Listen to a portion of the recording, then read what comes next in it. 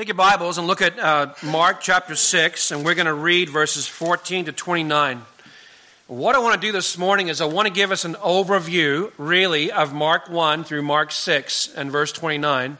And I want to show, and I want us to see together how Mark has woven these two great stories, John the Baptist and the Lord Jesus together, that gives us an idea about discipleship. And the title of the message is The Cross-Shaped Shadow. And it's a shadow that Mark creates as he writes that sort of bears across all of his writings.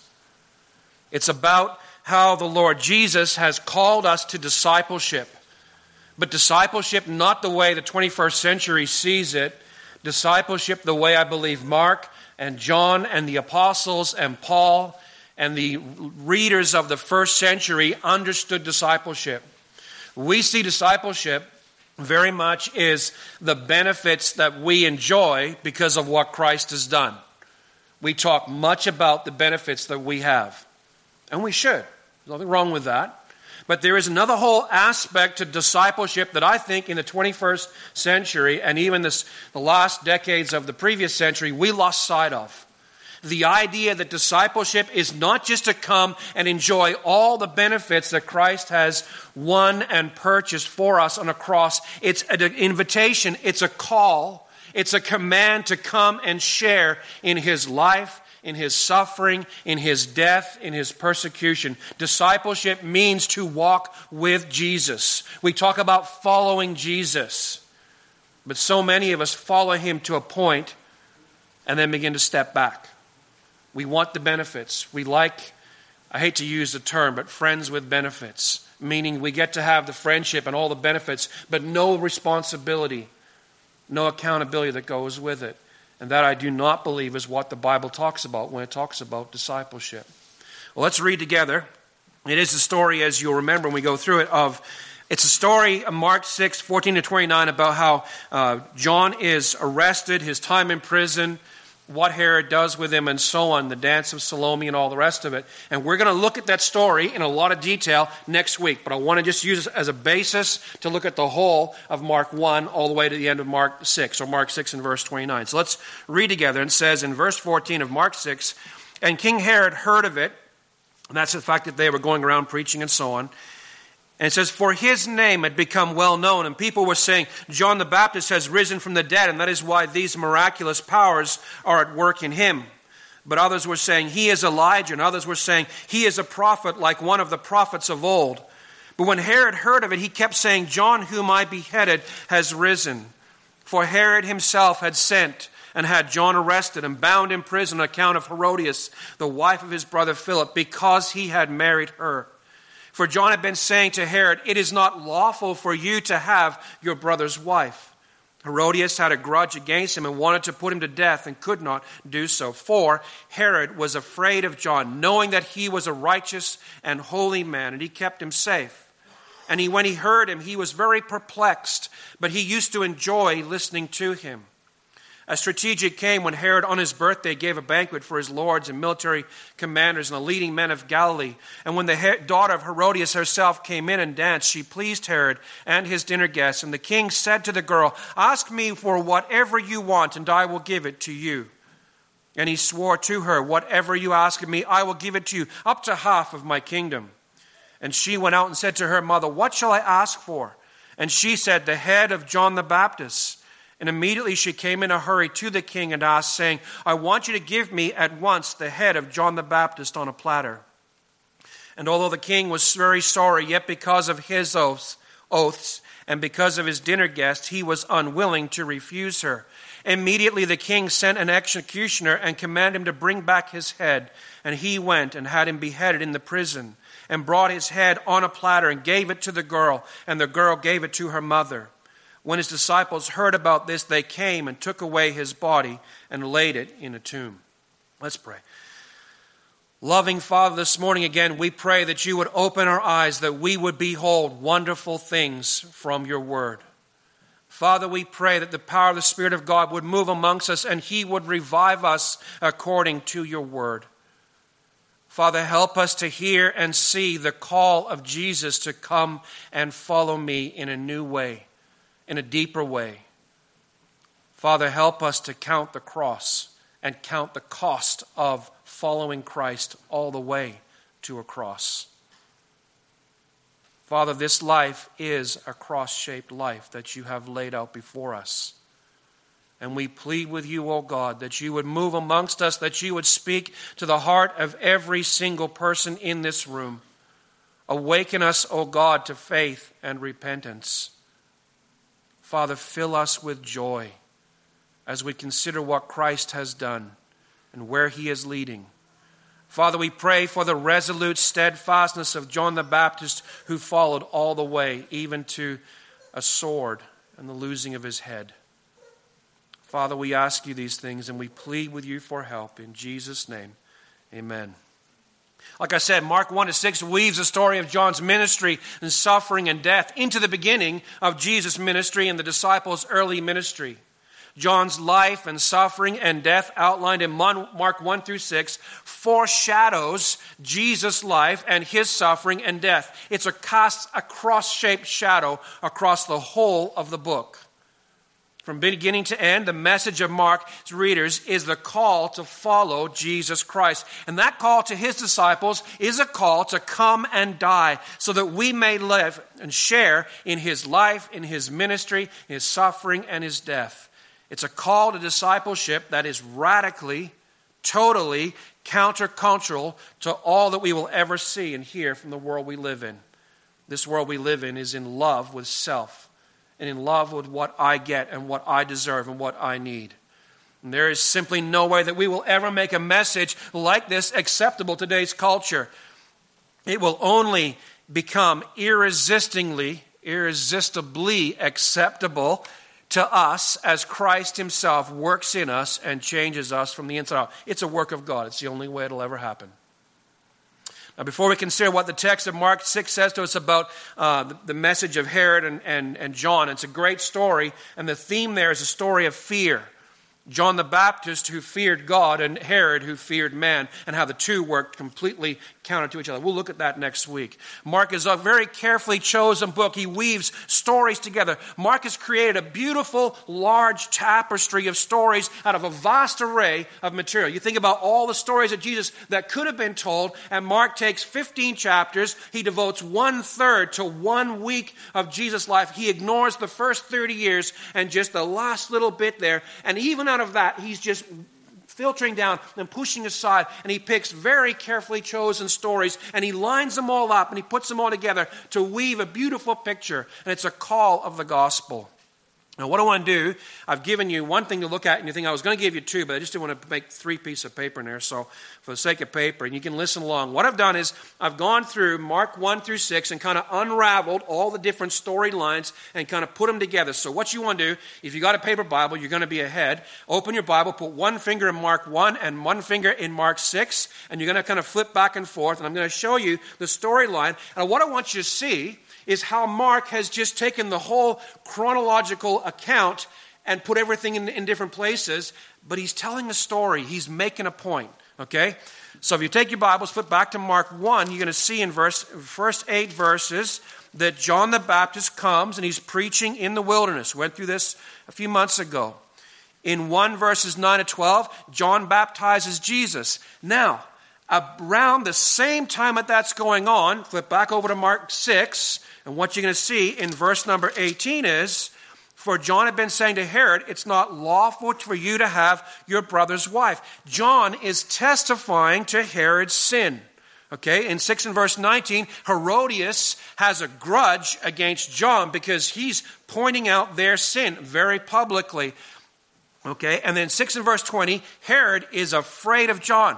Flip back over to chapter 1, and what you find is, in verse 13, is that Jesus is tempted in the wilderness for 40 days, and then verse 14 of chapter 1 and verse 17 of chapter 6 have the same event nailed down. They say, after John is arrested, Jesus comes preaching the gospel. In verse 17 of chapter 6 and verse 14 of chapter 1, it's the same point, even though Mark puts them at two ends of a story, if you like. Moving on. Lost my place. There it is. And then in 1 verse 14 and 6 verse 6, after John's arrest, Jesus comes preaching the gospel and so on. In 1 and verse 38, It describes Jesus' ministry, going into the villages and synagogues all over Galilee. He's preaching. He's casting out demons. He preaches the gospel. He calls disciples. He cleanses lepers. He casts out demons. He heals the sick and the paralyzed. He debates with Pharisees. He taught in the parables. He displayed his power over death and disease and storms. And all the while this is going on, John is stuck in the dungeon, the bottom of Herod's basement, and Herod's going down there on a regular basis, and I can see them sit in the dungeon, and Herod pulls up a chair, and he sits and listens to John. And John explains all of the gospel to him, and Herod is perplexed. He can't figure out, he can't grasp the truth that John is speaking, and yet the Bible says he enjoyed listening to him. All the while Jesus is out there doing his ministry, this is going on back at Herod's home, okay? Then in 6 and verse 1 to 6, Jesus is rejected by his own family and his hometown in the Nazareth synagogue. And then in verse 6, the last part there, he continues teaching in the villages of Galilee. By the way, in the book of Mark, in chapter 6, verses 1 through 6 there, that's the last time that Mark records that Jesus ever goes into a synagogue. From that point onwards, he's out in the fields and in the villages amongst the people, but he does not go back into synagogues until the very end when he goes into the temple and that part of his story. But his ministry in synagogues kind of finishes there. The people have rejected him and pushed him out. While Jesus was traveling as a disciple, we've already talked about this, that Herod had John in prison and he was afraid of him. He knew he was a righteous man and so on. And then a day comes and Herod gives a banquet for his birthday and all the top men of the town come in to have this time together, this party. Herodias' daughter.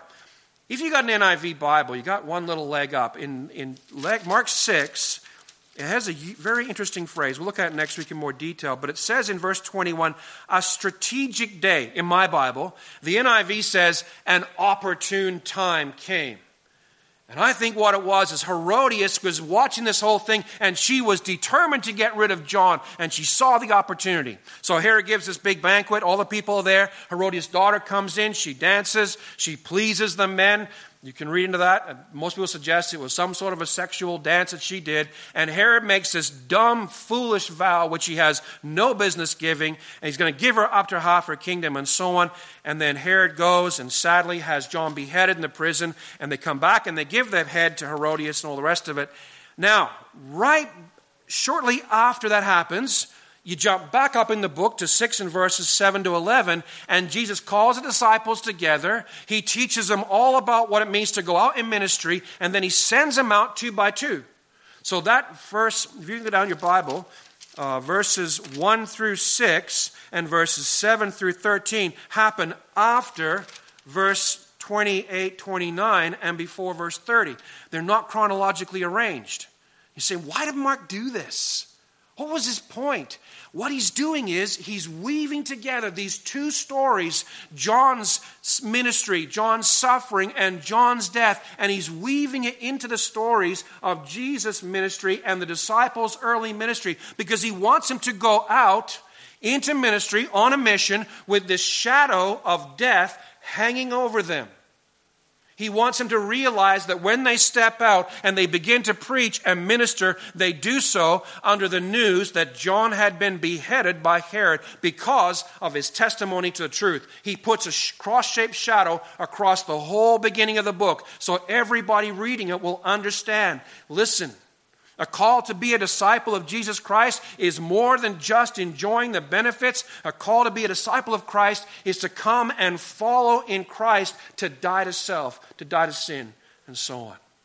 All right, now, I want to show you something else. I was just enjoying this. I've got to share it with you. It was looking at the idea that John and Jesus and the foreshadowing. And I've actually outlined it all for you on the sheet there. So one side has some note points. The back side has that foreshadowing there. And I want to go through it and show you because it's a neat picture. And I want you to see, it's a little practical lesson for you reading your Bible. We often read, or if you're like me and some others, you read by the details, right? You just hone right in on a verse and you just get all the little words and you're so busy with that one little verse. And one of the problems is, one of the things we need to do is push back a little bit, pull ourselves up to kind of about 10,000 feet and see the broad picture. And it's a beautiful picture. And the way that Scripture weaves ideas and thoughts and passages together, and you see bigger, grander, epic stories. Who here likes epic movies? Beside me. Oh, good. A couple people like epic movies. Big, huge stories. Big, huge heads. I like that. And in a sense, what I want to do this morning is give you kind of a grand, epic picture of how John's life foreshadows Jesus, and it also sets in place a pattern for how we as disciples are to live. So, beginning on the top of your note sheet there, John's commission foreshadows Jesus and the disciples' commission. Both of them, both John and Jesus, are sent by God. In Mark 1, verse 2, John is sent to preach repentance before Jesus comes. Now, it doesn't say it in Mark, but in John 17 and verse 18, Jesus has been sent into the world. What for? To preach the gospel. That's why he came. And then in Mark 16:15, what happens? The disciples are sent out again by God to preach the gospel. John's life foreshadows Jesus' life and sets a pattern for our lives. Okay, next one, number 2. John's ministry foreshadows Jesus and the disciples' ministry. In Mark 1 verse 4, John preached repentance and godliness. And then in Mark 1 verse 15, what does Jesus do? His ministry is to preach repentance and faith and godliness. In Mark 6 through 12, the disciples. The disciples go out and they preach repentance and faith and godliness. Thirdly, John's rejection foreshadows Jesus' rejection. In Mark 6, 26 and 27, John is rejected by Herod, his political ruler. In Mark 6, 1 through 6, Jesus is rejected by his family and his hometown. And the end of his life, in Mark 15, Jesus again is rejected by his nation's leaders and rulers. You see the way he's doing? The life of John foreshadows Jesus' life, and it patterns our life for us. And the readers of Mark's gospel at the beginning would have picked up on some of these things and said, why has he put the stories like that? He didn't just do them because it was chronological, because it clearly wasn't. There's a point behind it. And the point I think is for us is this, is we got to pick up on the idea that discipleship is so much more than the benefits. It is the benefits. Don't take that away. You hang on to those. Those are good. But it's also following Christ and all of what that meant. We'll talk about it more as we go on. Number 4, John's arrest foreshadows Jesus' arrest. In Mark 6, 19 through 20, John's arrest was motivated by the grudge of Herodias and the fear of Herod. In Mark 3 and all the way to 15, all those chapters in there, you see again and again and again, the Jews, the Pharisees, the scribes, all the chief priests, they hated Jesus. They were striving again and again to get rid of him. And he was their arrest. Jesus' arrest. I get excited about stuff like this. You pardon me. Jesus' arrest was motivated by fear and jealous hatred of the Jews, just like John's was motivated by fear and jealousy and grudge of Herodias and Herod. And then in Acts 5 and verse 28, what happens? The disciples are arrested, and you know what the motive of the Jews is? You're going to bring his death on us. Their arrest of them is motivated again by fear. It foreshadows and it patterns. Number 5, John's death foreshadows Jesus' death. I couldn't get around this. It struck me as so amazing. Both John and Jesus died unlawfully. Mark 6, 23 and 24, John died at the vicious whim of a woman who was angry.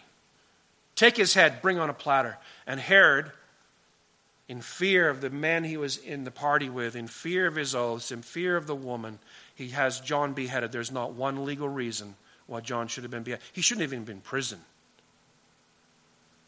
Mark 15, Jesus died against Pilate's legal finding. What did Pilate say? I find no fault. What's he done? Nothing. And then he turns him over to him anyway. And he's brutally killed. Both John and Jesus died violently. In Mark 6:28 and 29, John was beheaded in a dungeon with a sword. In Mark 15, Jesus was crucified in the most horrific way any man can imagine to kill some other man. And then 12 of the 13 disciples, all through history, all but one of them died a violent death. Mark himself, by the way, I don't know if you knew this, Mark was tied between two teams of horses and dragged apart. That's how he died. John's death foreshadows Jesus' death, and John's death and life also foreshadowed and patterned the disciples' life and death. The people reading this in Rome, as they got the letter, the news would have come within probably months that Mark had been brutally martyred for his faith in Christ. And the cross-shaped shadow would have had a different meaning, a much deeper meaning for them. Both John and Jesus died alone. In John in a dungeon all by himself, he is beheaded. Jesus died on a cross alone. Jesus was abandoned by all of his friends. He was betrayed by one. He was denied by another. He was deserted by the chief priests, the scribes, and the rulers that should have fought for his protection. He's declared innocent by Pilate, the Roman governor, and then handed over anyway. He's delivered over to death by his Father. He's delivered further to executioners by his own people. He's crucified by an enemy occupying force, and finally he's buried in a borrowed tomb. And the reality is that John's death was a shadow, but it was the slightest shadow of Jesus. What an amazing Savior we have. As we were talking about, and you were reading that verse, behold the Lamb of God that takes away the sin of the world. Just stopping and thinking about blood that ran down a cross, that ran out of my Savior's hands for me and for you. It ought to stagger our minds. It ought to cause us to stop and to weep, to think that what Jesus suffered for us. And finally, John's burial foreshadows Jesus' burial. In Mark 6:29, two faithful disciples come, they take his body and they bury it. And in Mark 15:42 to 47, Jesus is buried by Joseph and Nicodemus. They come and they take his body and they bury it in a borrowed tomb. The life, the ministry, the suffering and death of John the Baptist foreshadows Jesus' life, his ministry, his suffering, and his death. The life and ministry of John the Baptist also provides a pattern for us. We've got to get a hold of this. Why would Mark write a story like that? Why would he do it? And I think there's a couple of reasons. Number one, I think he writes to tell the story of Christ, to proclaim him. He begins off, what's he say? The beginning of the gospel of Jesus Christ, the Son of God. He wants to declare to everybody who will listen that Jesus is more than just some carpenter that died on a cross at the hands of the Romans. He wants to declare him to everybody that will listen that he is the Son of the living God. He writes to give a defense of the gospel of Christ to the unbeliever, the critic who is reading. It's both evangelistic and apologetic. He's explaining and he's proclaiming Christ. But Mark is also a loving pastor of his people. And he writes to the readers who are already experiencing persecution as a direct result of their faith and discipleship for Christ. He writes to instruct them. Put myself in Mark's head and go, reader, you're not the first to experience persecution, suffering, and death. John and the Lord Jesus suffered it. Mark writes to warn them. Following Christ is more than a spectator sport.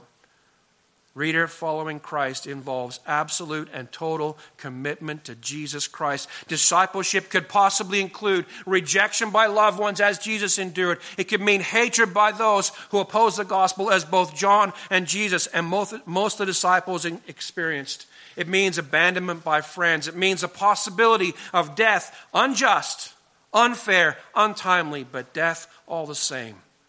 Discipleship to Jesus Christ means 100% commitment to Jesus Christ as Lord and God. The reading of the Bible, the more I read it, and the more I read church history and listen to and the stories of the men of old who suffered for their faith, I never once get the idea that discipleship and following Christ is a part-time job or a pastime or hobby. Something you do on weekends when you got nothing better to do. That's not it. In fact, the more I read the stories of Mark and Paul and John and those other men of God, the sense I get, the strongest sense I get is it's a 100% call to our whole lives. but it's not a miserable call. Mark also writes to encourage him. Reader, discipleship also means sharing with Christ, not only in his suffering and in death, but also in his unspeakable joy. We've been studying Hebrews at school, written similar time to Mark, maybe earlier, maybe later. Written to similar people, and probably to Rome. And this is what it says in Hebrews 12 about Jesus. It says, therefore, since we have so great a cloud of witnesses surrounding us, and Mark is writing, I'm saying, listen, guys, the Lord Jesus who has gone on ahead, he made the great point, he's gone home to be with his Father. The disciples have already died for their faith. Others have already been martyred for their faith. Even John. All of us as believers, we're surrounded by a great cloud of witnesses, those who have gone on ahead. And the writer of Hebrews says, listen, since we have that, let us lay aside every encumbrance and the sin which so easily entangles us, and let us run with endurance the race that is set before us, even if the race, the far end of it, has a cross standing there, or a sword, or a bullet. You realize right now the greatest place of revival in the Christian church, you know where it is? Syria. It's amazing. People are having their heads cut off with butcher knives, and there are more people coming to Christ in those parts of the world than anywhere else in the world right now. Why? Because they're seeing Christianity lived out in flesh and blood. And that's what this world needs to see. Let us run with endurance the race that is set before us, fixing our eyes on Jesus, the author and perfecter of her faith, who for the joy, not just the miserable hardship of it. No, the joy of it. The joy set before him, he endured the cross, he despised the shame, and has sat down at the right hand of the throne of God. John foreshadows Christ in his life, his ministry, his suffering, and his death, but John also shared with Christ in his joy. As I read the story, I kind of soaked myself in the story of Herod and Pilate, and kind of tried to put myself right in John's shoes and sat where he sat. What got to me was this. Herod's kind of all over the place. He's bothered by this. He's worried by this. He's scared of that. He's scared of this. John's just, he's a rock.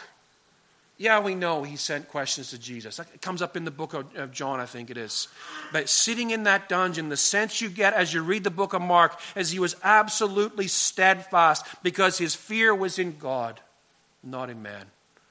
John foreshadows Christ in his life and his death and so on. It's a joyful sharing in Christ. It's not a giddy, silly joy, not a happiness so much. It's joy based in the deep understanding that God is pleased with him and with his walk. And it's a joy we will have when we realize that God is pleased with us when we follow Christ the way that he's called us to follow him. Discipleship is joyfully sharing with Christ, sharing his life, his ministry, his suffering, and his death. Listen, if you forget everything else, remember this part. In our day, we have made discipleship about coming and inheriting all the benefits and blessings of what Christ has done for us. It's like Christ. The master chef in the back room is working and slaving to prepare a giant meal for us to come in and without any investment of time or labor to enjoy all the benefits of it. And in a sense, he has. And the benefits of salvation, the benefits of knowing God and being reconciled to God are great things that we can enjoy. But you know what? It isn't just about coming in and sitting down and feasting and filling our faces and maybe grumpily handing the potatoes down a little bit or maybe washing a dish. It's an invitation to come in, to put the towel around our waists and join with Christ and serve and share. Join with his life.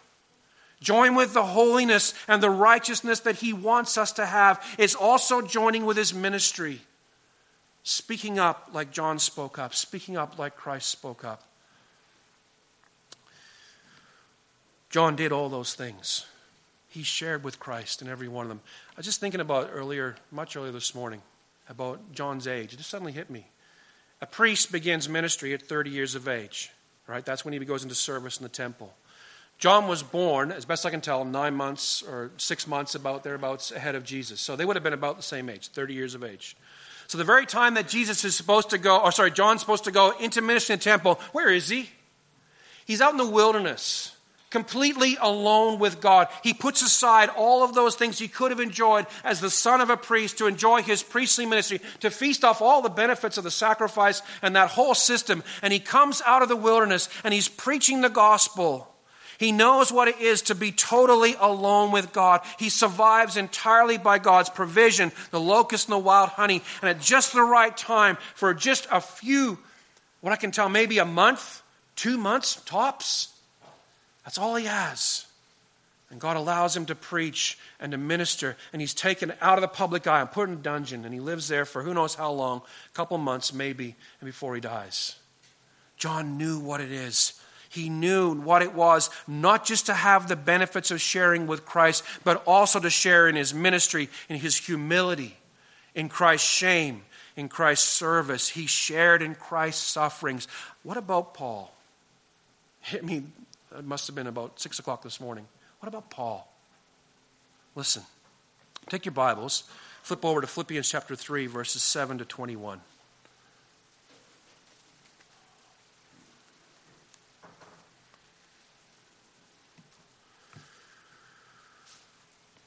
I want to read this great passage. Philippians 3, verse 7. We'll read down to verse 21. I'm going to stop as we kind of make a few points as we go. He says, whatever things were gained to me, those things I have counted as loss for the sake of Christ. More than that, I count all things to be lost in view of the surpassing value of knowing Christ Jesus my Lord, for whom I have suffered the loss of all things and count them but rubbish, that I may gain Christ. Can I ask you a question? Are we doing that? Ask us a question. Let me put it right. Are we doing that? Are we willing to say, I count all things but loss, that I may gain Christ? I'm not there. But by God's grace, I hope and pray that we get there. And we can say, you know what? Whatever it is that makes me somebody or something, I will willingly and happily push it away, that I might gain Christ. I'll remove every barrier between me and the Lord, that I might gain him, that I might know him like Paul did. Listen to what he says. More than that, I count all things to be lost in view of the surpassing value of knowing Christ Jesus my Lord, for whom I have suffered the loss of all things and count them but rubbish, so that I may gain Christ and may be found in him, not having a righteousness of my own derived from the law, but that which is through faith in Christ, the righteousness which comes from God on the basis of faith, that I may know him. And how many of us stop reading right there? We want to know Christ, don't we? Is that wrong? Of course not. But look what Paul says. He goes further. He says, that I may know him and the power of his resurrection. What's that mean? The power to live the new life in Christ. The power to be filled with the Spirit of God and live in victory, walking with Christ, and more. He says, and the fellowship of his sufferings. That's exactly what we're talking about. Sharing with Christ all the way. Not just to know him, that deep, intimate, personal knowledge, that loving relationship that all of us have been brought into. But it's so much more than that. It's knowing the fellowship, sharing in the sufferings of Christ. And no, not being able to find a parking spot is not sharing in the sufferings of Christ. Sorry. It's so much more than that. We're talking about suffering as a direct result of our testimony for Jesus Christ. John suffered because he stood up and he preached the truth and he would not back down. The fellowship of his sufferings, being conformed to his death. Paul was beheaded with a sword. He knew something of it. Peter was crucified upside down. He knew something of it too.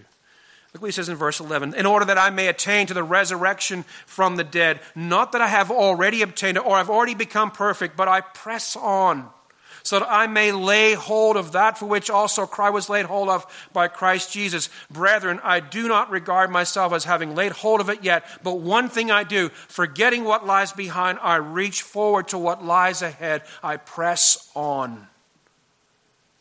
What's he saying? He's saying what I'm trying to say.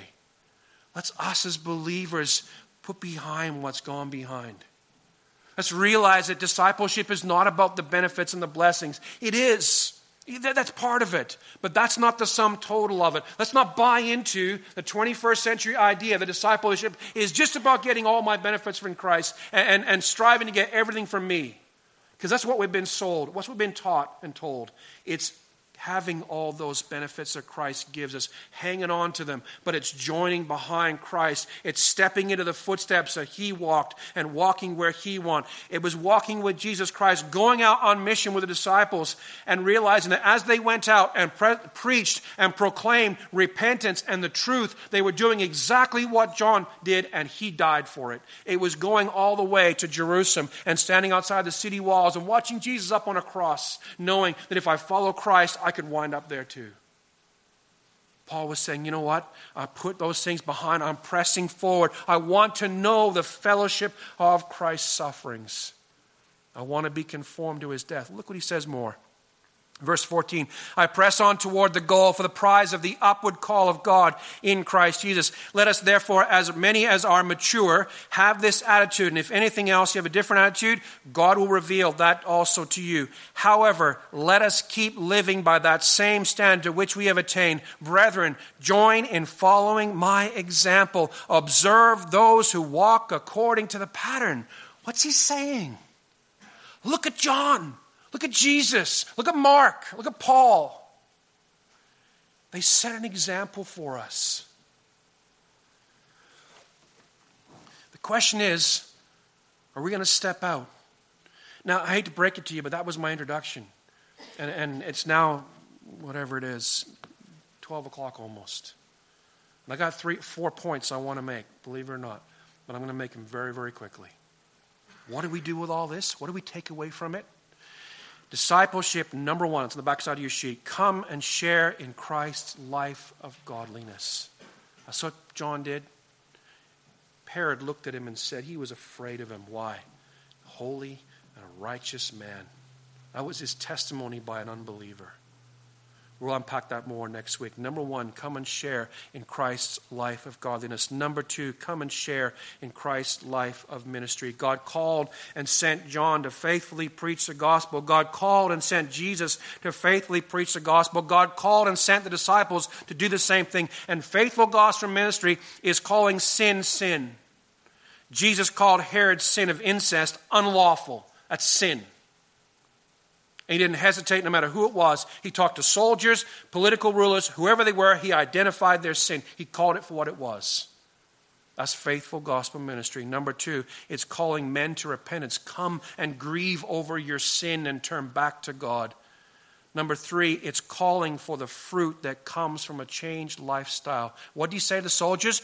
Go and bear fruit in keeping with repentance. What's he saying? Go and live like those who are sorry for the sin they have committed and have sought forgiveness for. Change your life. We don't preach the gospel. Come and be saved and live any way you like. Come as you are and stay as you are. That is not the biblical gospel, no matter what. The biblical gospel is come and be changed radically and dramatically. Number three, come and share in Christ's life of suffering.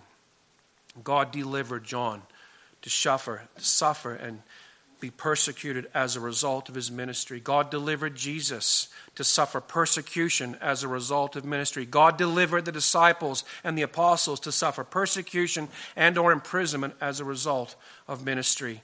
God, down through the history of the church, has delivered hundreds of thousands of men and women to shed blood and die as a part of ministry. It's not a message we like. You want to empty a church quick? Preach this everywhere you go. Because we don't want to hear it. And you know what? Look, for me personally, I wrestle with it. I really do. There's a part of me that says, no. I like the idea of the American church. You know, big, flashy salaries, chauffeur-driven limousine, something like that. Sounds good to me, right? That's not what we're called to. I like the idea of an easy life, a comfortable ministry life. Sounds good. Be a pastor. They don't do anything. They don't work for a living. They just hang around and visit people and drink coffee. Sounds fun, doesn't it? You know what? That's not the life we were called to. That's not the life Christ is calling you or me to. And I stop, I hesitate. There's a piece of me that goes inside when I think about these things. Not only do I realize that I will be tested on it, but I realize this is what God has called us to. The whole book of Mark, the whole of the New Testament is just overshadowed by a cross. And we, for some reason, in our 21st century American Western Christianity, I don't mean America to pick on them, I mean Western Christianity, have pulled that out and said, let's put that aside where it's not so visible. Let's just cover that up with some nice greenery. Let's have a Christianity that's all about happiness and giddiness and moving emotion. Discipleship, biblically, the more I read, the more I study, the more I spend time with the Lord, what comes back again and again and again is discipleship, biblically, is a call to pick up a cross and follow. Number 4, come and share in Christ's death.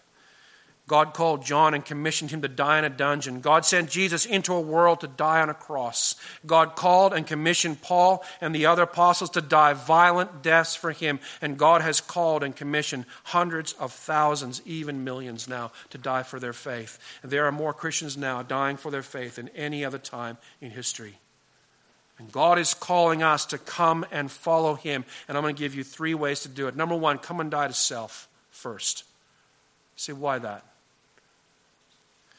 There was a time in the church, a history of the church, when persecution was going on. And lots of brave, young and old people decided they wanted to be persecuted. They wanted to be martyred for their faith as a great testimony to what they believed. And sadly, the history records that many of those who volunteered for that turned back. And the writers of the early church said, don't go looking for persecution. Don't go looking to be martyred for your faith. Go with a full expectation that it might happen. But the only way, I believe, that we will ever stand that test is, number 1, if we have first died to self. Because if we're not dying to self, we'll never die for Christ. If we're not dying to the world, we'll never die for Christ. Because if the world's got an attraction, there's a problem. But when Christ is my ultimate attraction, my desire is to be with him. Deb was praying earlier about that we might be like him. Go out changed to be more like Christ. And that means dying to self, dying to sin, and dying to the world. What am I trying to say? Discipleship is not just about the benefits that Christ has purchased for us. It does include that. But discipleship is a call to come and walk with Jesus, to walk with Jesus under the shadow of a cross. Those disciples, it just kind of hit me a few minutes ago, and I said it out loud. They went out on mission knowing full well that the testimony that they were preaching to anybody who would listen was the same testimony that John had just been beheaded for. It was real to them. But they went out. Mark crafts his gospel under a looming shadow of a cross. John lived and walked and ministered under its shadow. Jesus and the disciples ministered, moving ever closer from now until Mark 15 till they stand at the foot of a cross. Paul lived and ministered under the ever-darkening, ever-lengthening shadow of a cross until he was beheaded on the Appian Way. The question becomes, are we willing to come, die to self, die to this world, die to sin, pick up a cross and follow Jesus? Would you stand with me? We're going to pray and then we'll have one more song. Loving Father, we give you thanks again for the Lord Jesus Christ. And Father, just standing here and thinking about some of the things we've said and the cross that Jesus bore, the blood that ran down free. And Father, to realize again and be challenged, myself, Lord, but for all of us, Lord, to be challenged. The life of discipleship that we have been called to walk in is a life of tremendous joy, tremendous blessing, tremendous benefit. It is, Lord. Father, if I've downplayed that too much, wipe it from their memories. But Father, also help us to get a real, solid grasp that the life of a Christian is a cross-shaped life. It's a life of death to self. Father, help me, help us all to die to self, to put Christ first in everything. Father, help us all as a people of God to die to sin, to recognize those sins that are encumbering and tripping us up and weighing us down and stopping us from falling, to push them aside that we might fasten our eyes on Christ and follow Him. Father, we pray, we plead with you, O God, that you would do a great work amongst this company of people. Father, we ask at the beginning that you would open our eyes, that we would behold wonderful things from your word. Father, help us to see Jesus and see him afresh. See him in sharper vision, in clearer vision than ever before. Father, help our eyes to be lifted up off our circumstances and our problems and ourselves and to see Christ. Father, help us to see him on a cross, but also to see him risen and ascended in glory. Father, we would indeed follow John's words and behold the Lamb that takes away the sin of the world. And Father, beholding it to be changed radically and completely. Oh God, we lift up his name. And we would say this morning, Father, that we love him for what he has done for us. We love him, oh God, that he was willing to go to a cross. We love him that he was willing to cry out, my God, why have you forsaken me? That we might be reconciled. That we might turn and set foot behind him and follow him. Father, we ask you for your blessing and we give you thanks. In Jesus' name, amen.